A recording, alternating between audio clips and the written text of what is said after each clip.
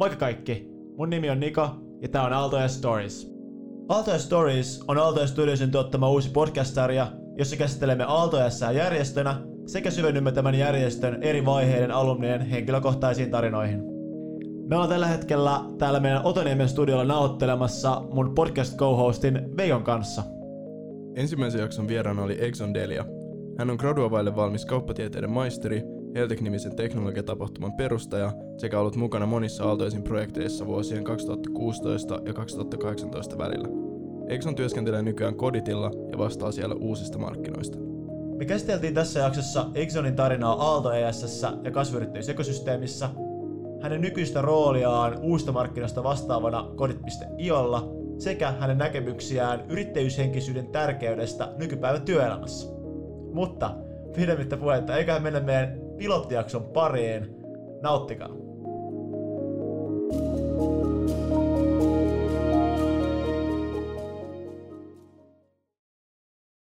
Kuka on Egzon Delija? Joo, ennen kuin mennään muuhun, niin ihan ensimmäiseksi mä olisin onnitella teitä molempia tästä ihan huikeasta aloitteesta. Mahtavaa, että olette tekemässä tällaista, mistä Aaltoessa myös tunnettu aina uusia juttuja. Toivottavasti jengi inspiroituu tästä podcastista ja saa jotain irti tästä ja mukaan elämään, oman elämäänsä. Kiitokset. Mutta pitämättä puhetta, niin Egzon Delija tosiaan syntynyt Kosovossa, reipas 20 kaveri. Niin mä just valmistuin kauppatieteiden maisteriksi, tai mä palautin mun gradun hiljattain, en todistus tänne vielä saanut. Onneksi olkaa. Kiitos. Ja nyt en huikein fiiliksin kohti kesää. No niin, toi on loistava juttu. Ja ihan mahtavaa saada sut tekoksi vieraaksi tähän meidän podcast-sarjaan. Toivottavasti jengi saa tästä jotain inspiraatiota tai käyttiksiä tai muuta. Että tulee varmasti hyvä setti, kun äijä on täällä. Mutta mennään pidemmit puheet tuohon itse aiheeseen. Eli sä oot alun perin tosiaan, niin kuin sanoitkin, niin Kosovosta. Sä oot muuttanut sieltä nuorella iällä Suomeen. Haluaisitko kertoa vähän siitä niinku siirtymästä sieltä Kosovosta Suomeen ja siitä, mikä oli niinku sun ensikosketus yrittäjyyteen? Joo, eli kuten mainitsit, tarina juontaa juurensa sieltä Etelä-Euroopasta ja muutettiin Suomeen niin pitkä aika sitten kuin 7. Mä olin silloin ihan pieni muksu, että mä oon käynyt ihan tarjota kaikki täällä Suomessa, ja sitten siirtymästä jo niin kuin itse siirtymästä maasta A maahan B, joka on sitten kerrottavaa, mutta ensikosketus yrittäjyyteen, no siitä on oikeastaan paljon enemmän kerrottavaa, että mä tuun todella yrittäjähenkisestä suvusta, ja tätä yrittäjyys on kulkenut meidän suvusta tosi pitkään.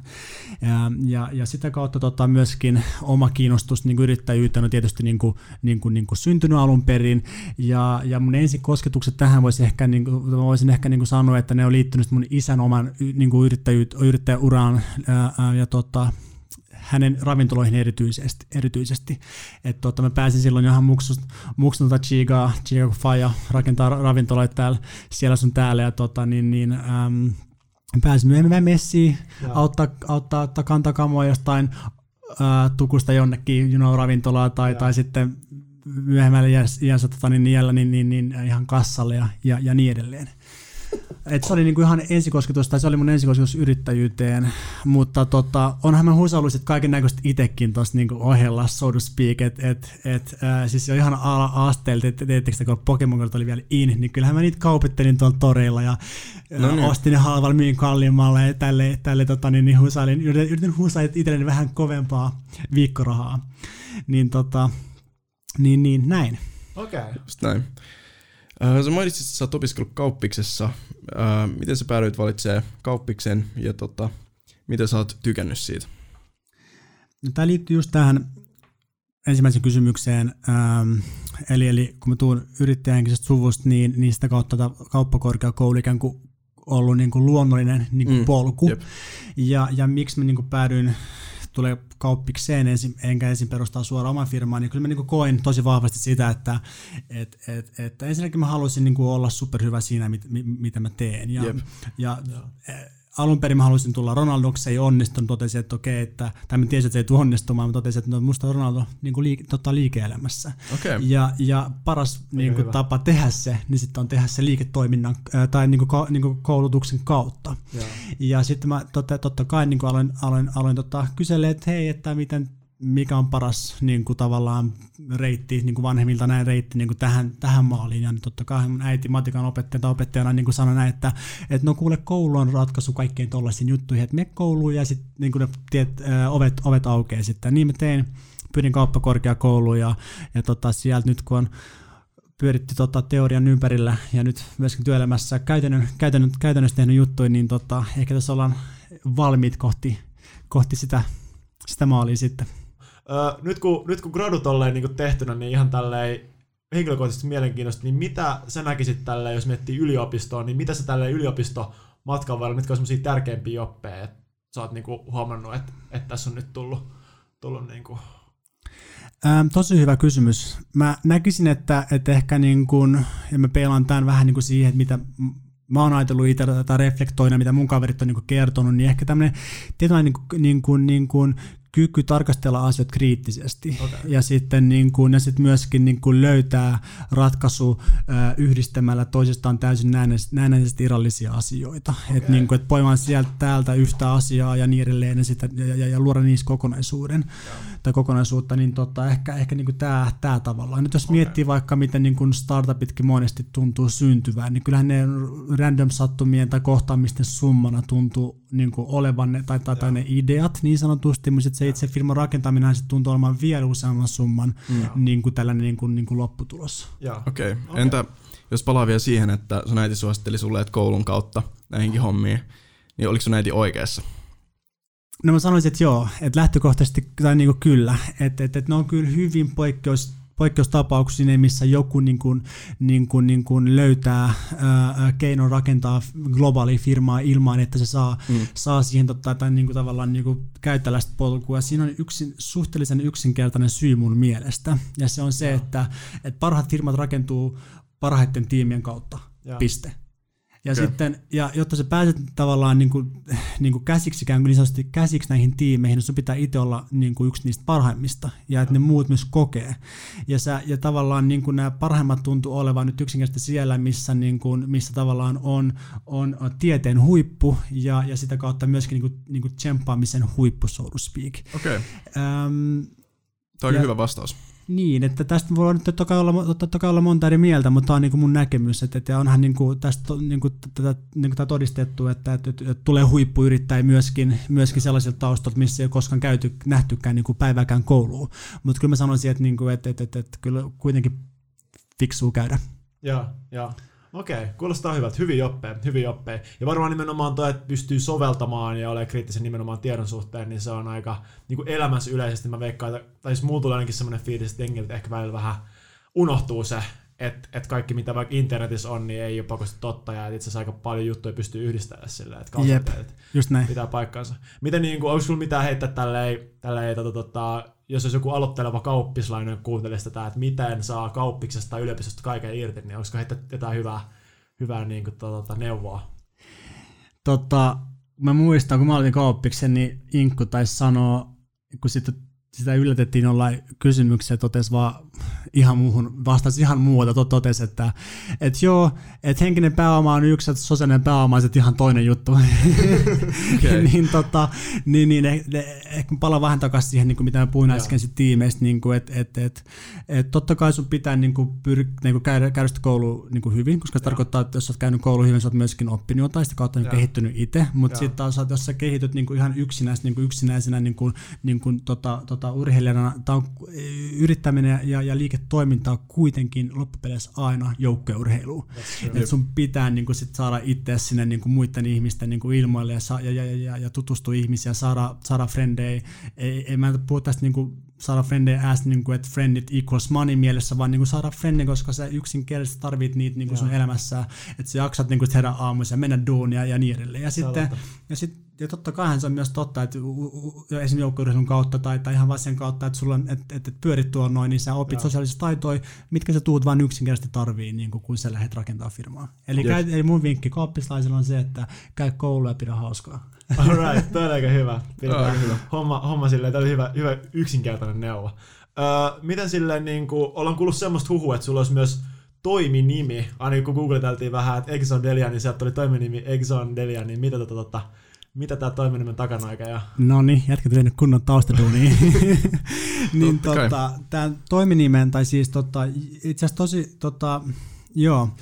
Tämä juonta juurensa tämä koko homma kauppiksen ekan vuoteen, kun mä ja mun kaveri Benjamin Johansson terkkui Benkulle, jos kuuntelee, niin päätettiin perustaa tällainen avoin yhtiö ihan alun perin, ja me alettiin niin tekemään tapahtumia. Mitä me käytännössä tehtiin? Me otettiin puhelinkäytössä, otettiin niin stadin suurimmilla baareilla, ja me oltiin silleen, että hei, että meillä on ihan hitosti jengiä nyt tulossa teidän baariin, että mitä jos me tehtäisiin tämmöinen tapahtuma, ja me tuodaan nämä tyypit tänne bailaan, että te pidätte noin tulot, ja me sitten taas nämä lipputulot, how about that?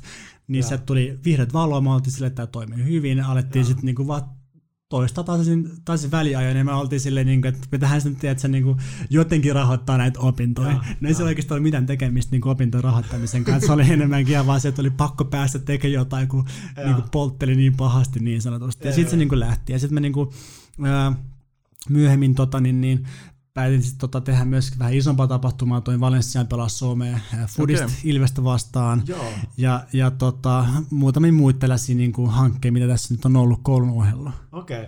Tapahtuman bisnestä. Muun muassa. Onko heittää mitään tällaista, kun aika monella on aina semmoinen yksi semmoinen tai useampikin semmoinen moka, mistä on sit oppinut hirveästi. Onko sulla mitään sellaista heittää tarinaa siitä, että mikä olisi sulle sellainen, ei ole pakko olla mitään. Moka, siis joo. Jos olisi oppinut.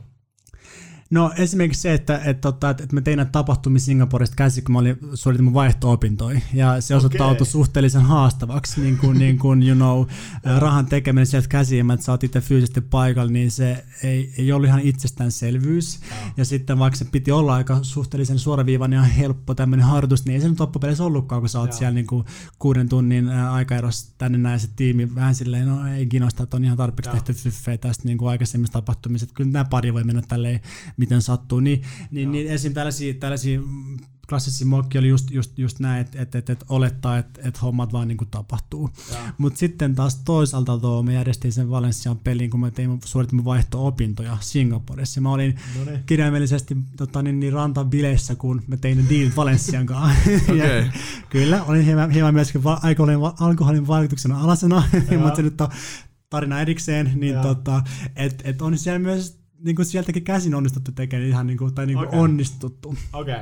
Eli siis ole paikalla jo siellä tapahtumaan.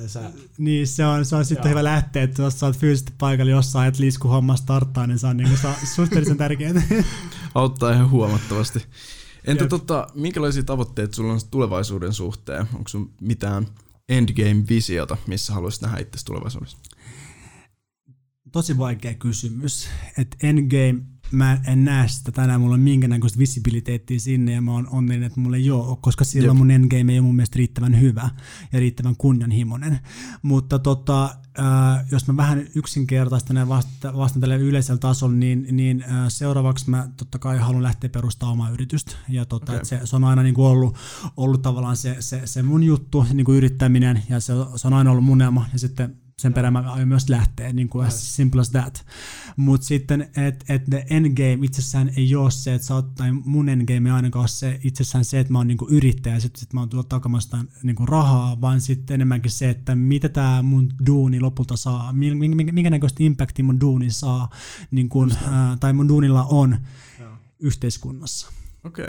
Niin kyllä mä haluaisin nähdä, että sit mä perustan firman, sen kanssa menee hyvin, kaikki menee nätisti, ja sitten sen ansit voidaan sitten tehdä jotain hiton siistiä, mitä mä en vaan nyt yksinkertaisesti pystynyt nähdä tänään.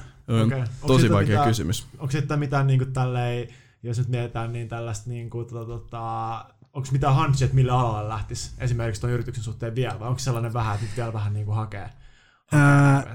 Jos olisi selkeä näkymys, mä olisin tekemään sitä jo, että se on mun vastaus tuohon kysymykseen, mutta sitten muuten, niin kun on tullut pyörittyä tosi pitkään nyt näistä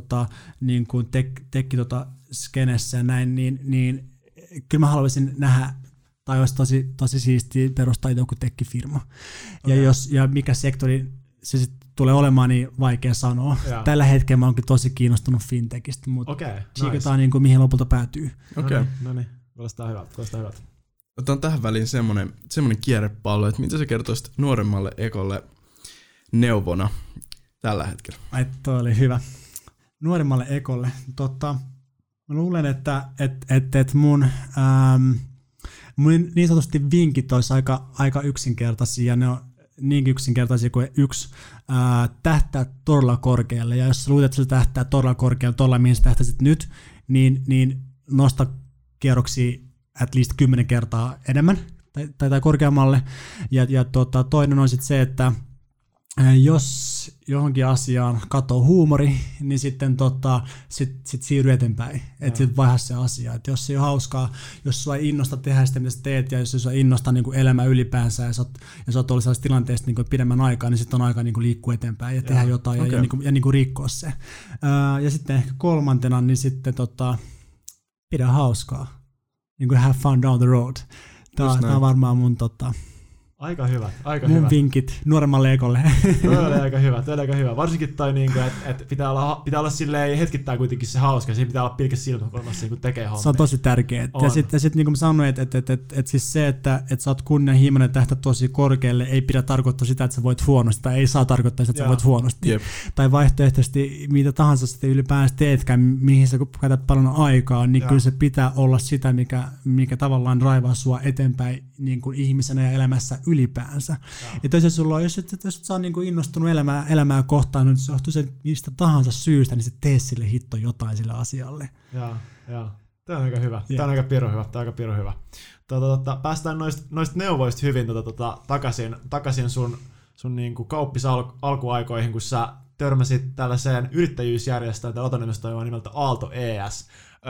Mikä oli sun ensikosketus tämän kyseisen järjestön kanssa?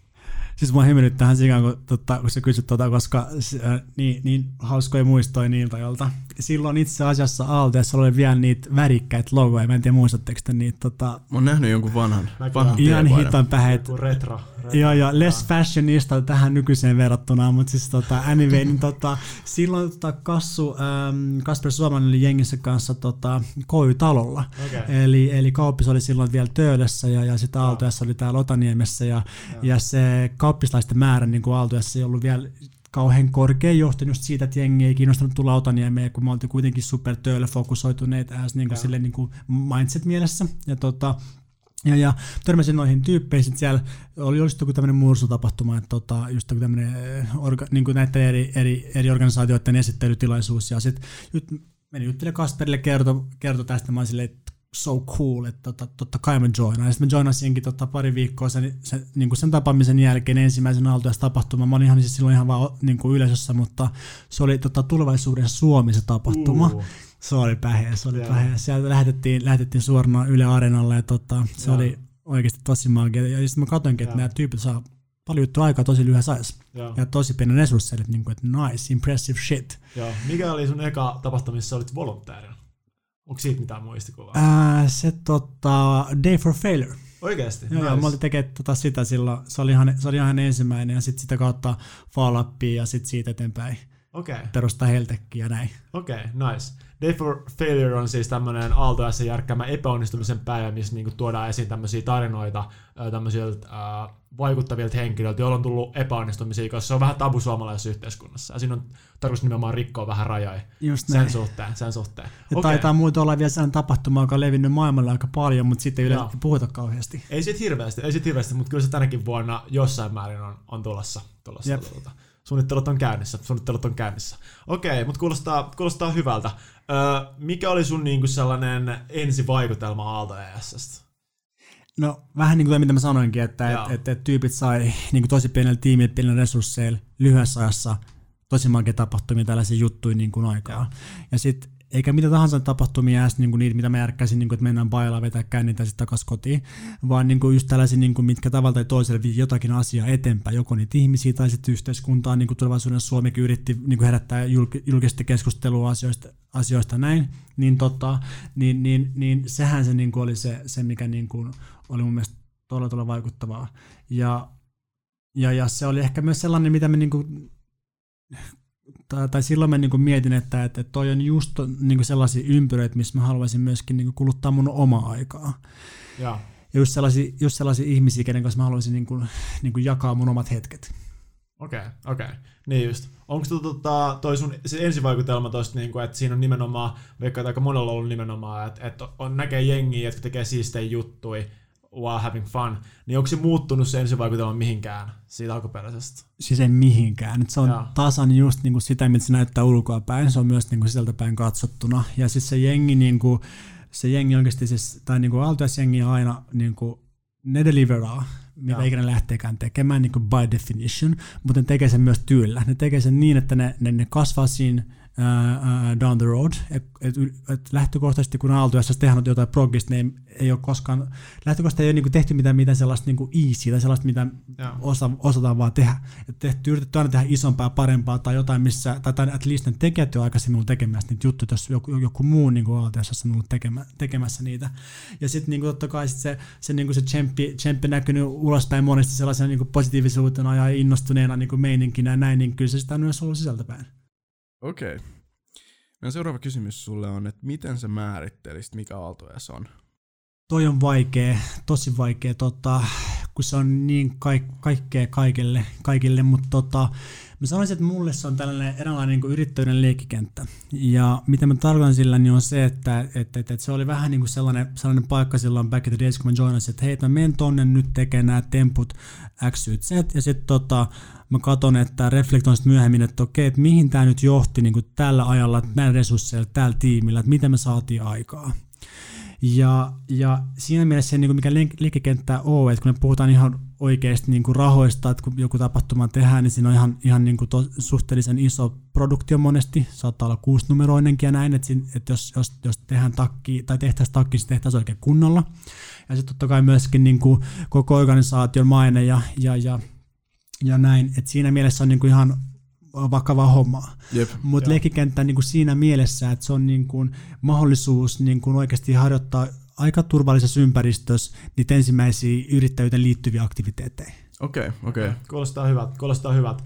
Se on munkin mielestä yrittäjyyden leikkikenttä, toi on hyvä, mun mielestä tosi hyvä ilmaisu, pitää ottaa itse toi käyttöön.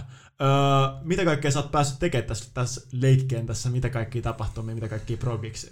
No on tässä leikitty aika pitkään niin kuin näissä piireissä, että tosiaan Day for Failure se lähti liikkeelle, sitten meni Follow-upiin tekemään ohjelmaa, silloin järkettiin Finlandia-talo se tapahtuma, ja oli talo täynnä jengiä, se oli Mika Antoni muun muassa ja muutama muu puhumassa, ja sen lisäksi, tai silloin mä startasin Heltechin, parin tyypin kanssa, toinen prottautui kyllä aika piakkoin siitä, tai ihan jo alkuvaiheessa, ja startasin Heltechin ja sitten siinä oli myös ensimmäistä tekee niin Junctionia ja vähän oli ensimmäistä slashia, mutta tosi vähän slashia, mutta kuitenkin ja sitten tällaisia muita Aaltoes-tapahtumia.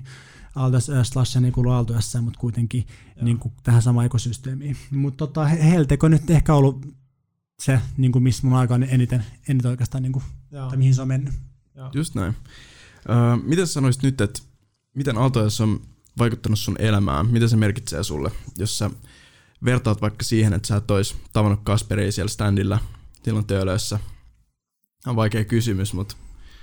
Joo, se vähän riippuu, että mistä suunnasta haluaa katsoa tai niin lähteä taklaa. Että jos mietitään niin sille ammatillisesta näkökulmasta, niin se on vaikuttanut aika paljon. Mä kerron tuossa aikaisemmin, että mä tuun, tai niin kuin yrittäjä henkisestä suvusta, niin meillä on suvussa ollut liiketoimintoja, tämmöisiä traditionaalisempia liiketoimintoja. Ja sieltä bisneksen skaalaaminen on pitkälti niin kuin ollut hengiltään sellaista niin kuin monistusmeininkiä, että ruvetaan vaan niin kuin tekemään enemmän tavaraa ja mitä enemmän on sitten henkilöt tekemässä niitä, niin sitä enemmän liiketoiminta kasvaa, so to speak. Mutta sitten Aaltoesen kautta on oikeastaan saanut tällaisen niin kuin erilaisen niin kuin perspektiivin tähän. Et totta kai myöskin näissä piirissä fokuksena on paljon enemmän niin kuin tech-firmat, jotka skaalautuu eri tavalla. Että esimerkiksi joku user acquisition tapahtuu vain eri tavalla, kun et rupeat monistamaan jotain tuotetta. Mutta ehkä se suuri hyöty on ehkä ollut se, että semmoinen mindset shift siitä, että jos lähdetään tekemään jotain tosi pienesti ja lokaalisti, niin Aaltoesen kautta ehkä mä oon napannut sellaisen, että born global from day one, ja sitten lähdetään ottaa maailman haltuun, koko maailman haltuun, eikä vaan Helsinki täällä näin, mennä studit, pyörittää tai pientä juttua. Niin se on ehkä tällaisesta ammatillisesta näkökulmasta, mutta sitten sitten jos miettii, mitä saanut elämässä muuten, niin hiton hyviä ystäviä. Jep. Ja just teille oltiin itse asiassa poikien kanssa vetää tämmöistä pikku viini-iltaa. No niin. Just näin. Siis tosi hyviä ystäviä saanut sieltä, ja ehkä se on tämmöinen ehkä mulle tärkeä kuitenkin loppupeleissä näistä hyödyistä, tai mitkä mä arvostan eniten. Entä miten sä määrittelisit, että mitä on yrittäjyyshenkisyys sun mielestä? Mun mielestä yrittäjähenkisyys niin viittaa siihen, että on kyky ja halu tarttua asioihin miettimättä ja pyytämättä ja kysymättä. Ja sitten tavallaan löytää ratkaisuja olemassa oleviin ongelmiin. Tai sitten vaan enemmänkin, ja sitten myöskin niin, että se pyrkii aina sellaisen tietynlaisen hyvyyteen, että se pyrkii aina johonkin parempaan. Jep. Että ehkä mä kuvailisin näin tälle äkkiseltä ja mietittynä. Niin just. Entä ootko kokenut itse, että yrittäjyyshenkisyys on ollut sulle hyödyllistä työelämän kannalta?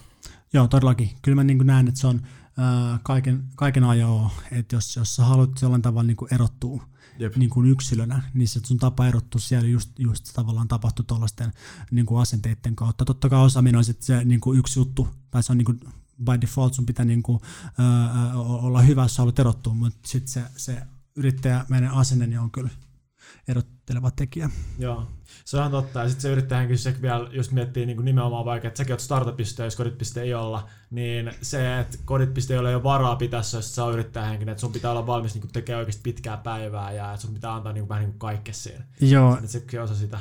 Just näin. Eli että jos silloin väsyneiden firmojen taustalla on väsyneitä tekijöitä. Tämä on mun näkemys. Ja sitten skaalautuvien firmojen ja menestyvien firmojen taustalla on aina yrittäjähenkisiä tekijöitä. Ja tämä on mun mielipide, mutta mä sanoisin, että tämä on de facto. At least Egzonin de facto. Mutta mä sanoisin näin, että jos sä oot jossain firmassa duunissa, jos sä rupeat chikailin sekuntia, että milloin 8 tuntia lyö taulu, että pääsee himaan, jos sä hyppäät 7 aamuisen dösäältä, sä hiffaa, tai tiedät, että miksi edes istut siinä hiton dösässä siis silloin 7, niin something is wrong, ja most likely you lack tällaista entrepreneurial attitude, ja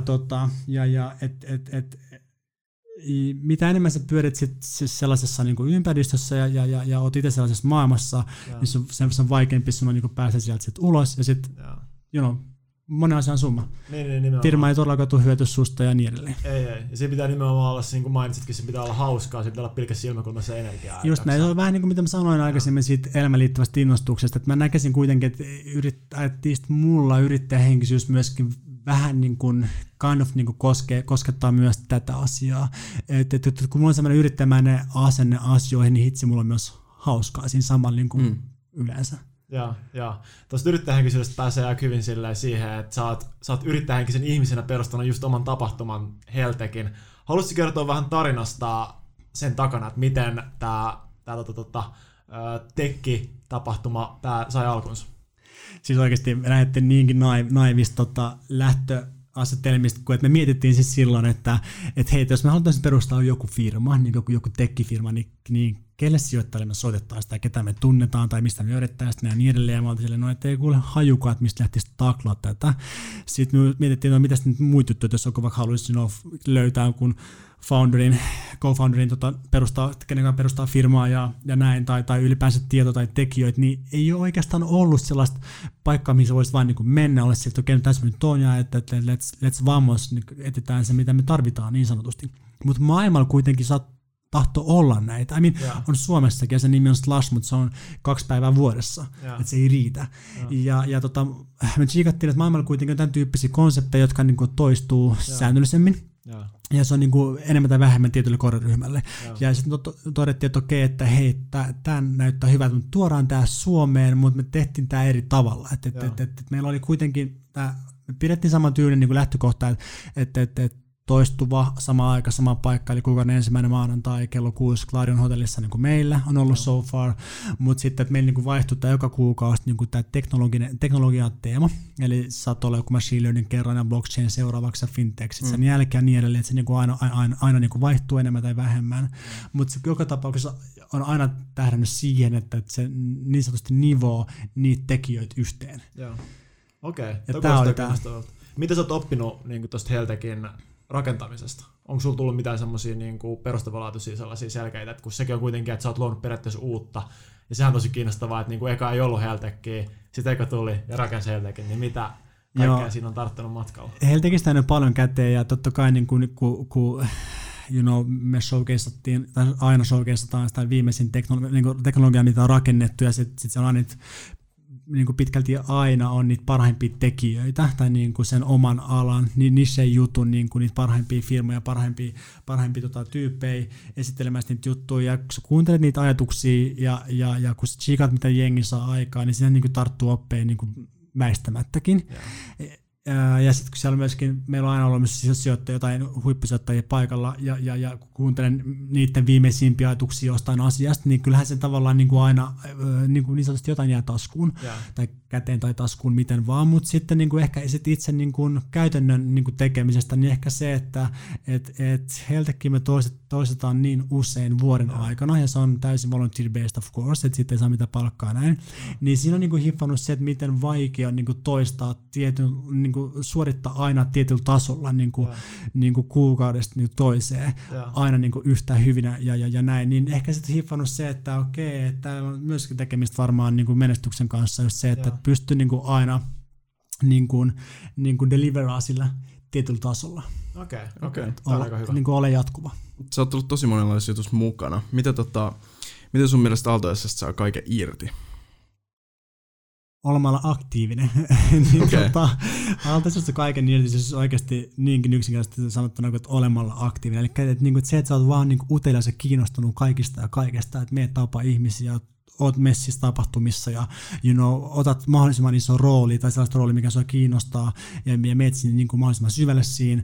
Tai sitten se, että jos sä haluat vaikka oppia jotain uutta letseä, vaikka sä, mitä mä sanoisin, että jos sä oot vaikka koodannut paljon, mutta sit sä et ymmärrä mitä markkinoinnista, niin Aaltoessähän sä voit ihan hyvin niin kuin ottaa niin kuin markkinoinnin vetämisen vastuun niin kuin siitä vetämisestä ja lähtee tekemään sitä. Ja sitten sulla on kuitenkin ympärillä jengiä, jotka on tehnyt sitä aikaisemmin, että sä voit kysyä, mitä kannattaisi tehdä ja niin edelleen.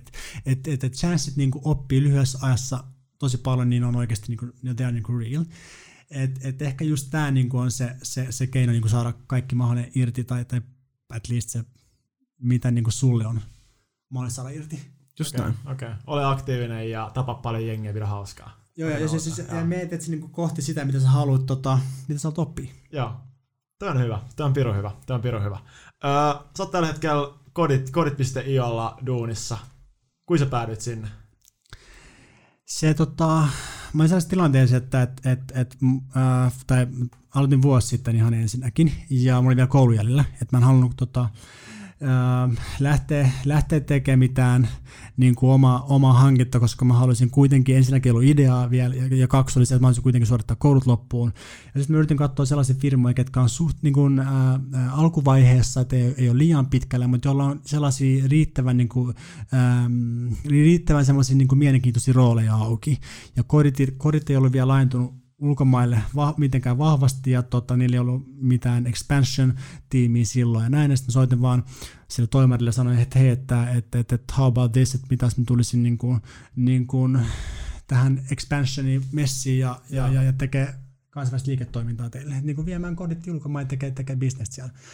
Sitten hyteltiin asioista, totesin, että okei, tämä kuulostaa itse asiassa hyvältä, sä voisit sopia meille, ja sitten se niin kuin lähti liikkeelle. Okei. Suosittelisit se niin kuin muille tuommoista aktiivista otetta tuohon rekrytointiin, tai silleen, niin kuin, että sä haet duunit tolle, että pistää soittaa toimarille ja muut. Tai silleen Suomessa tuntuu, että ei ole hirveän yleistä ainakaan. Mun mielestä se on ihan paras tapa, siis just näin, että miten mä niinku, esim. Niinku, kun mä coachaan mun omia frendejä tällaisia, niin kyllä mä niinku sanon niillä aina, että okei, että tsiikaa toimiala tai firma, mikä sua kiinnostaa, sitten opiskele sen firmahetken, katso, että okei, miten sä voisit istua tähän kuvioon, kerro se toimarille, että okei, että ensinnäkin teidän firma näyttää tältä, mutta se voisi näyttää joksenkin tältä, eli paremmin tekee sitten niin nämä asiat, ja että tämä on se niin kuin how I fit in the picture, where I come in, ja sitten vaan niin kuin myymään sitä niin kuin omaa näkemystä siitä, vaikka se olisikin väärä, sillä on väliä, koska nämä kuitenkin nämä yritysten omistajat ja ne tyypit, jotka työskentelevät siellä, ne arvostaa sitä, että joku on kiinnostunut siitä ja haluaa hakea siihen firmaan. Ja se kuitenkin on aika vahva signaali sille, että kiinnostus on tosi tärkeä, siis se on se, mitä mä niin kuin tarkoitan. Mut se, että jos let's say, että sä avaat jonkun firman nettisivuilla, että siellä on avoimia työpaikkoja, sä oot sen takia silleen, nämä nyt voi hakea tähän firmaan, niin se on sun oma menetetty mahdollisuus. Että kyllä sun pitää hiffaa niin kaivaa ne mahdollisuudet. Se on totta. Ja paras on vaan tarttu luuria ja soittaa ja kysyä, että mikä meno. Eli siis ne vinkkejä niin, että on aktiivinen ja ota selvää firmasta ja sit vaan let's go. Joo, ja odotat, että joku tulee hakemaan sit himaa, sitten me itse niin kohti sitä. Ja sitten niin ennen kaikkea niin me kertoo niille, mitä ne tarvii, koska ne ei välttämättä niin oikeasti tiedä. Joo, se on siis Koditil duunissa.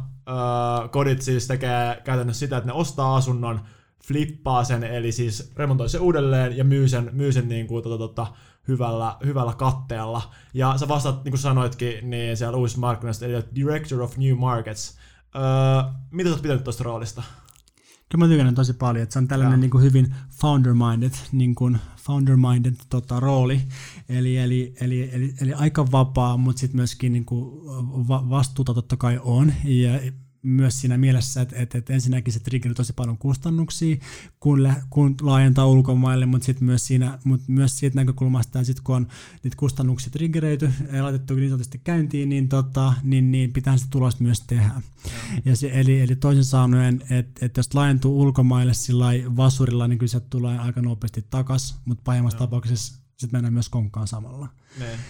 Niin mä oon tykännyt siitä tosi paljon myös sen takia, koska se on itse asiassa yllättävän lähellä kaikki, mitä mä oon tehnyt aikaisemminkin, ja jopa yllättävän lähellä sitä, mitä Aaltoes jengi tekee, että kun ne niinku starttaa uusia juttuja, sitten ne kasaa tiimiä, ja sitten tämä idea pitää myös myydä jollekin, ja tästä pitää niinku saada myöskin, niinku pitää käydä rahaa, ja saada jengi paikalle näin, niin se on siis enemmän tai vähemmän, niinku siinä on samanlaisia elementtejä.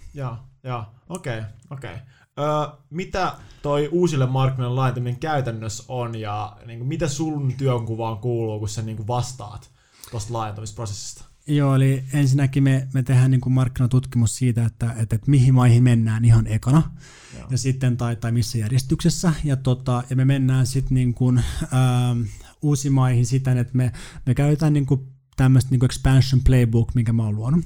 Ja meillä se on sellainen 3-kuukautinen niin kuin tämmöinen playbook, joka niin kuin lähtee liikkeelle siitä, että mennään sinne uuteen maahan, rekrytään jengiä, sitten me ollaan perustettu se niin kuin, lokaali entiteetti ja aletaan rakentaa business. Ja sitten 3 kuukauden päästä meidän pitäisi niin kuin pretty much olla niin kuin transaktioissa, eli meidän pitäisi olla ostettu ja myyty kämppiin. Okei. Kuinka pitkään sä oot ollut Koditilla?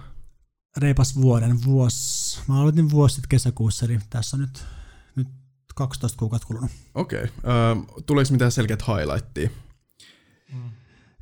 No highlightit varmaan on ehkä sitten just ne, että me ollaan menty tässä, siitä kun mä aloitin, niin me ollaan menty Espanjaan ja Puolaan, ja molemmat on, tällä hetkellä molemmat maat suorittaa tosi hyvin. Niillä on ensinnäkin tosi hyvä tekemisen meininki, niin kuin mistä pitää lähteä liikkeelle. Että se on yleensä merkki siitä, että homma toimii, kun se on hyvä tekemisen meininki niillä tyypeillä, jotka siellä on duunissa, mutta sitten totta kai myös niin kuin numeroiden valossa, niin se näyttää aika hyvältä. Okei. Nyt totta kai tämä korona nyt tuli ja sotkenut aika monet maat ja aika monet asiat, saa nähdä, miten tämä vaikuttaa meihin, mutta so far so good. Oletko päässyt käyttämään mitään Aaltoes opittuja taitoja tässä on nykyisessä roolissa?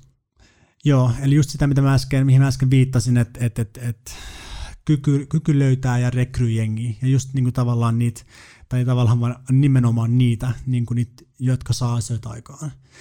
Ja ehkä niin kuin Aaltoessäs me mun mielestä tehtiin tosi hyvin niin kuin se, että me ollaan aina niin kuin onnistuttu niin kuin vetää puolemme niitä tyyppejä, joilla ei välttämättä ole minkäännäköistä track recordia niin kuin edes koulun puolella, niin kuin, että me olisi tehnyt aikaisempaa tapahtumaa tai mitään, mutta sitten, että ne vaan on tosi niin kuin oma-aloitteisia ja niillä on niin kuin huikea tällainen drive päälle ja tämä niin kuin auttaa niin kuin niitä saamaan asioita kasaan.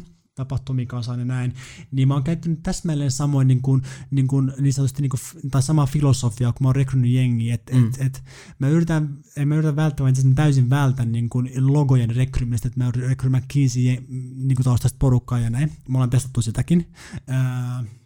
Ja mä voisin sanoa, että niin kuin mun ekon näitä niin de factoja, niin aina me ennemmin sen innostuksen ja asenteen niin kuin perään niin kuin instead of jonkun logon perään, koska vaikka jollain on tosi magea niin kuin aikaisempi suoritus niin kuin vyöllä niin sanotusti, että on ollut jossain mageissa firmassa töissä saanut siellä hyviä asioita aikaan, jos ei sillä tyypillä ole se sama tsemppi päällä siinä sun hommassa ja siinä sun tiimin kanssa, niin sitten on mitään hyötyä aikaisemmasta niin kuin saavutuksesta. Että sitten mä lähden niin kuin liikkeelle me oltiin laajentumassa Ranskaan ennen koronaa, ja siellä niin just mietittiin näitä maajohtajarekryjä, niin kyllä me sitten lopulta edettiin ihan niin kuin tappin asti. Meillä oli 2 kandidaattia, toinen tällainen, joka on tehnyt IPOn, ja sitten mä vielä väkisin vedin sinne ihan viimeiselle metrillä asti toisen henkilön, jolla ei ole niin kuin mitään tällaista niin kuin onnistunutta niin kuin startup-casea tai mitään McKinsey-logo tai mitään, mutta siis vaan ihan huikea niin kuin yrittelijäs kaveri. Ja totesin vaan niin kuin meidän firman omistajille, että hei, että tämä tyyppi on, niin kuin, tämä on pakko niin kuin ottaa messi näihin rekryputkiin. Se pääsi ja sitten sille niin kuin se haastateltiin niin kuin myös omistajan toimesta noin silleen, että joo, kyllä tämä etenee ja se eteni aina tähän niin kuin viimeisemmälle kierrokselle asti. Että kyllä mä olisin oikeasti niin kuin myös vaalinut näitä niin kuin tätä filosofiaa. Joo, toi on hyvä. Tulee taas tuohon yrittäjähenkisyyteen, että jengillä on se pilkäs silmäkulmassa, niin sitä arvostetaan selkeästi työmarkkinoilla. Kyllä, ja siis totta kai pitää myös ymmärtää, että mitä tarvii missäkin vaiheessa, että kun starttaa asioita, niin sitten niin innostuu se tällaiset asiat, niin kuin oma-aloitteisuus vaan on, niin kuin, ne on key-juttuja. Sitten jos on joku stabiilimpi niin kuin homma, niin sitten sä saatat ehkä tarvita tyypit, jotka on niin näyttänyt, että ne niin konsistenssi on niin niiden juttu, että ne pystyy vaan niin deliveraa kuukaudesta toisen niin aina sama taso. Että totta kai pitää niin ymmärtää, mutta joo. Sekava vastaus, mutta siinä se. Ei, mun mielestä ainakin tosi hyvä. Sä mainitsit markkinointitutkimuksen, sä mainitsit rekrytoinnin ja sä mainitsit sen, että pidetään niinku paketti kasassa tuossa sun roolissa, Director of New Markets. Niin voisitko kuvailla vähän, että minkälaiselle ihmiselle toi sun työnkuva sopii? Et minkälainen tyyppi, jos mietitään tämmöistä niinku market expansion tiimiä vaikka, niin minkälainen tyyppi olisi sellainen niinku sopiva? Siis tämä rooli sopii hiton hyvin teille kahdelle. Okei. Niin, pidetään mielessä. Jep, joinatkaa Coeditin expansion-tiimiin, meillä tulee hauskaa. Niin, se sopii hyvin sellaisille ensinnäkin henkilöille, joilla on mahdollisuus matkustaa, koska matkustaminen on vaan pakko. Niin kuin tästä sä et voi niin kuin etänä niin kuin rakentaa avaa uutta maata. Joissain bisneksissä voit, meidän bisneksessä sä et voi. Ja sellaiselle henkilölle, jolla on yrittäjämäinen asenne, se on about kaikesta tässä, mitä mä oon monta kertaa tämän haastunut tai keskustelun aikana korostanut, mutta sitten myös sellaiselle henkilölle, jolla niinku sellainen epävarmuudessa, epätietoisuudessa eläminen ei ole ongelma. Esimerkiksi se, että sä tiedät, että sä oot jo nyt heti startissa kuluttamassa tosi paljon rahaa, mutta se oli hajukaa, että tuut sä oikeasti löytämään ne riittävän hyvät tyypit, tekee näitä temppuja sunkaan. Ja sitten kuitenkin loppupeleissä siinä on niin kuin, on to luck as well, niin kuin, että millaista talenttia siellä niin kuin siinä kentällä on saatavilla ja just sillä hetkellä ja löytääkö ne sut ja onnistut sä myymään sitä sun visioa, niin just tämän tyyppisellä niin kuin henkilölle tää sopii hyvin. Okei. Niin just. Eli semmoinen niinku, epävarmuuden sietokyky on aika tärkeä niinku työssä kuin työssä. Hands on. Just nimenomaan. Okay. Se on tärkeää. Onko mitään selkeitä vinkkejä seuraavalle henkilölle, joka jatkaa sun roolissa? Joo, siis just näin, mitä mä äsken niin sanoin, että älä mene rekrynyt logoja niitä, mitkä sä luulet, että jos joku on niin tehnyt tämän validoinnin sun puolesta, että sillä on analyyttisiä kyky tai jotain bla bla bla, tosi kiva juttu, hei, mutta siis rekrynyt for siis oma itseesi hyväksi, niin rekrynyt tyyppejä, ketä oikeasti kiinnostaa olla siellä. Ja sitten toinen juttu, koita matkustaa vähän vähemmän kuin mä. Se on Se on hyvä juttu pitää mielessä. Joo. Se on kyllä, pidetään sen niinku se omassa elämässäkin paketti kanssa sillä. All right. Hei, tosi hyviä nostoja. Näyttää siltä tällä hetkellä, että meillä olisi pikkuhiljaa aika loppumaisillaan, mutta hei, erittäin iso kiitos sulle Eko, että tulit tänne meidän vieraaksi. Kiitos teille. Tosi makea kuulla sun story, tosi makea kuulla sun näkemyksiä Aaltoon ja SST ja tosta kodit.io, josta mä ainakin ite fiilan market expansionin silleen funktiona. Sillä, että just nimenomaan pääsis matkustelemaan ja kaikkea muuta, että se on niinku siisti setti. Ja seurataan kyllä innolla, että miten kaverilla nämä esimerkiksi yritysprogikset kehittyy, että milloin tulisi yritystä ulos. Ei se pakottamalla tule, mutta niin. Milloin me nähdään Egzon uutisissa? Kiitos kaikille kuulijoille. Tämä oli meidän pilottijakso. Toivottavasti nautitte. Kiva, kun selvisti tänne asti. Mutta pidemmittä puheitta, nauttikaa päivästä. Tämä oli Aaltoes Stories. Moi moi! Moi moi! Just näin.